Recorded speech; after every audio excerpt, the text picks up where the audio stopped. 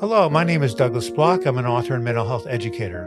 Welcome to your Depression Recovery Podcast, where each week we talk about practical tools and coping strategies for healing from depression and anxiety. This week's podcast was adapted from one of my YouTube videos. I hope you enjoy it. Today I want to talk about a topic I've spoken about many times, suicide prevention.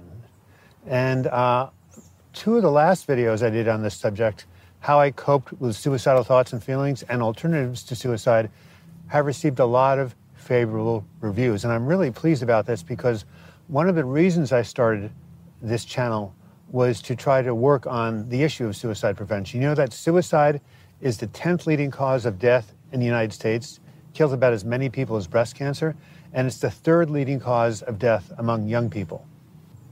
So with that in mind, the topic of today's talk is, I call it, 3 things you should know about the suicidal mind. And the first point about the suicidal mind that makes it unique is that the main driving force behind the desire to end one's life or commit suicide is the feeling of hopelessness. Now, where does this feeling of hopelessness come from? It comes from the sense of having unremitting pain that seems to have no end, and you feel like it will last forever. Now, compare the way the depressed person looks at the future to that of other people in life and death situations. For example, a prisoner of war. He's in a pretty desperate situation, wouldn't you say? And yet he will dream of the time when he'll be released, he'll be reunited with his wife, his child, go back to his family. Or maybe somebody undergoing heart surgery. That person will often make a date to play golf in 6 or 8 weeks, stating his faith that he's going to be around to enjoy his life again. But to the depressed person, there is no future. There is nothing to look forward to, no dreams to fulfill. There is only the agony of the eternal present that seems to have no end. And when you're in that state of mind, and believe me, I've been there, then taking your own life seems to be an act of mercy and an act of compassion, not an act of self-destruction. Okay, now this brings us to the second point of the suicidal mind, and that is these feelings of hopelessness, no matter how real they may feel or seem, are not true. Now, when I was suicidal, people would tell me you're going to get better, there's an end to this, and I was absolutely convinced they were wrong. And they would say, how do you know, Doug? And I'd say, I feel it in my gut. There's something deep within that tells me it's over. I have no reason to live. My life is finished. And I was so convinced of it that nobody could talk me out of it. Well, guess what? I was wrong. I was wrong. And you know why I was wrong? Because my brain had played a trick on me. My dysregulated brain, my biochemically dysregulated brain had convinced me that there was no hope. But it was wrong. I was wrong. And it was something, it was like someone had given me a hallucinogen and I was having this delusion. The delusion seemed real to me that I was sick forever, but it was really unreal. So the moral of this story is that when you're in an extreme state of hopelessness, you should not always trust your feelings. You should not always trust your feeling and your thinking because your brain, if it's out of whack, is not giving you correct information. And this brings us to the third and final point about the suicidal mind. The first point was that you think about suicide because you're feeling hopeless. The second point is that these feelings of hopelessness are incorrect. And the third point is that the reason they're incorrect is that everything changes. Nothing stays the same forever, including the suicidal state. Now, think back to a time you were happy. Think of a happy memory in the past. Might have been going on a trip, falling in love. Well, as you think about it and go into the future, guess what? It didn't last that way. It changed. It did not last. It was impermanent. And the same thing is true of the suicidal state.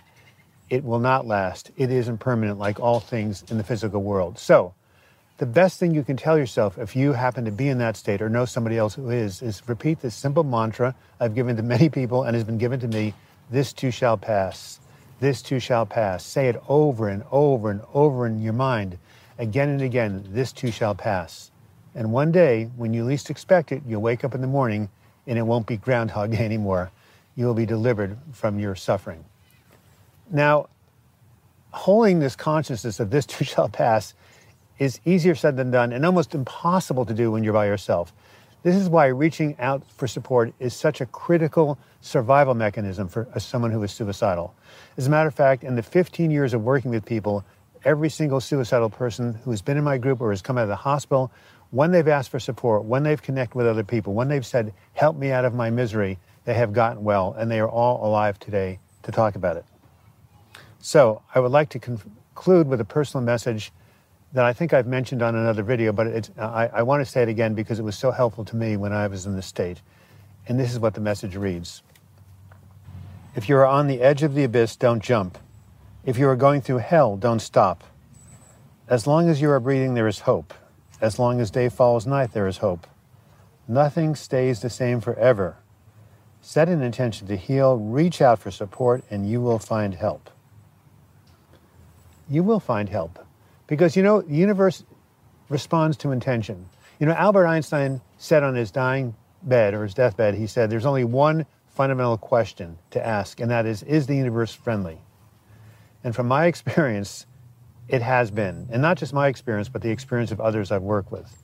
So this is why the feelings of hopelessness, as compelling as they may be, can be replaced by support from other people and the ability to hang in there until things change, because they have to change, because that is the rule of law in this physical universe.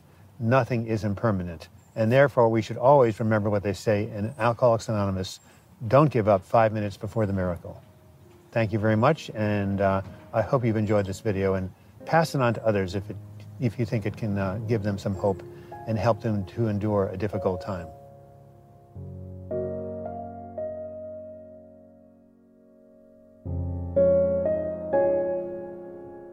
This has been Douglas Bloch. Thank you for listening to this podcast. I hope you enjoyed it and learned something from it.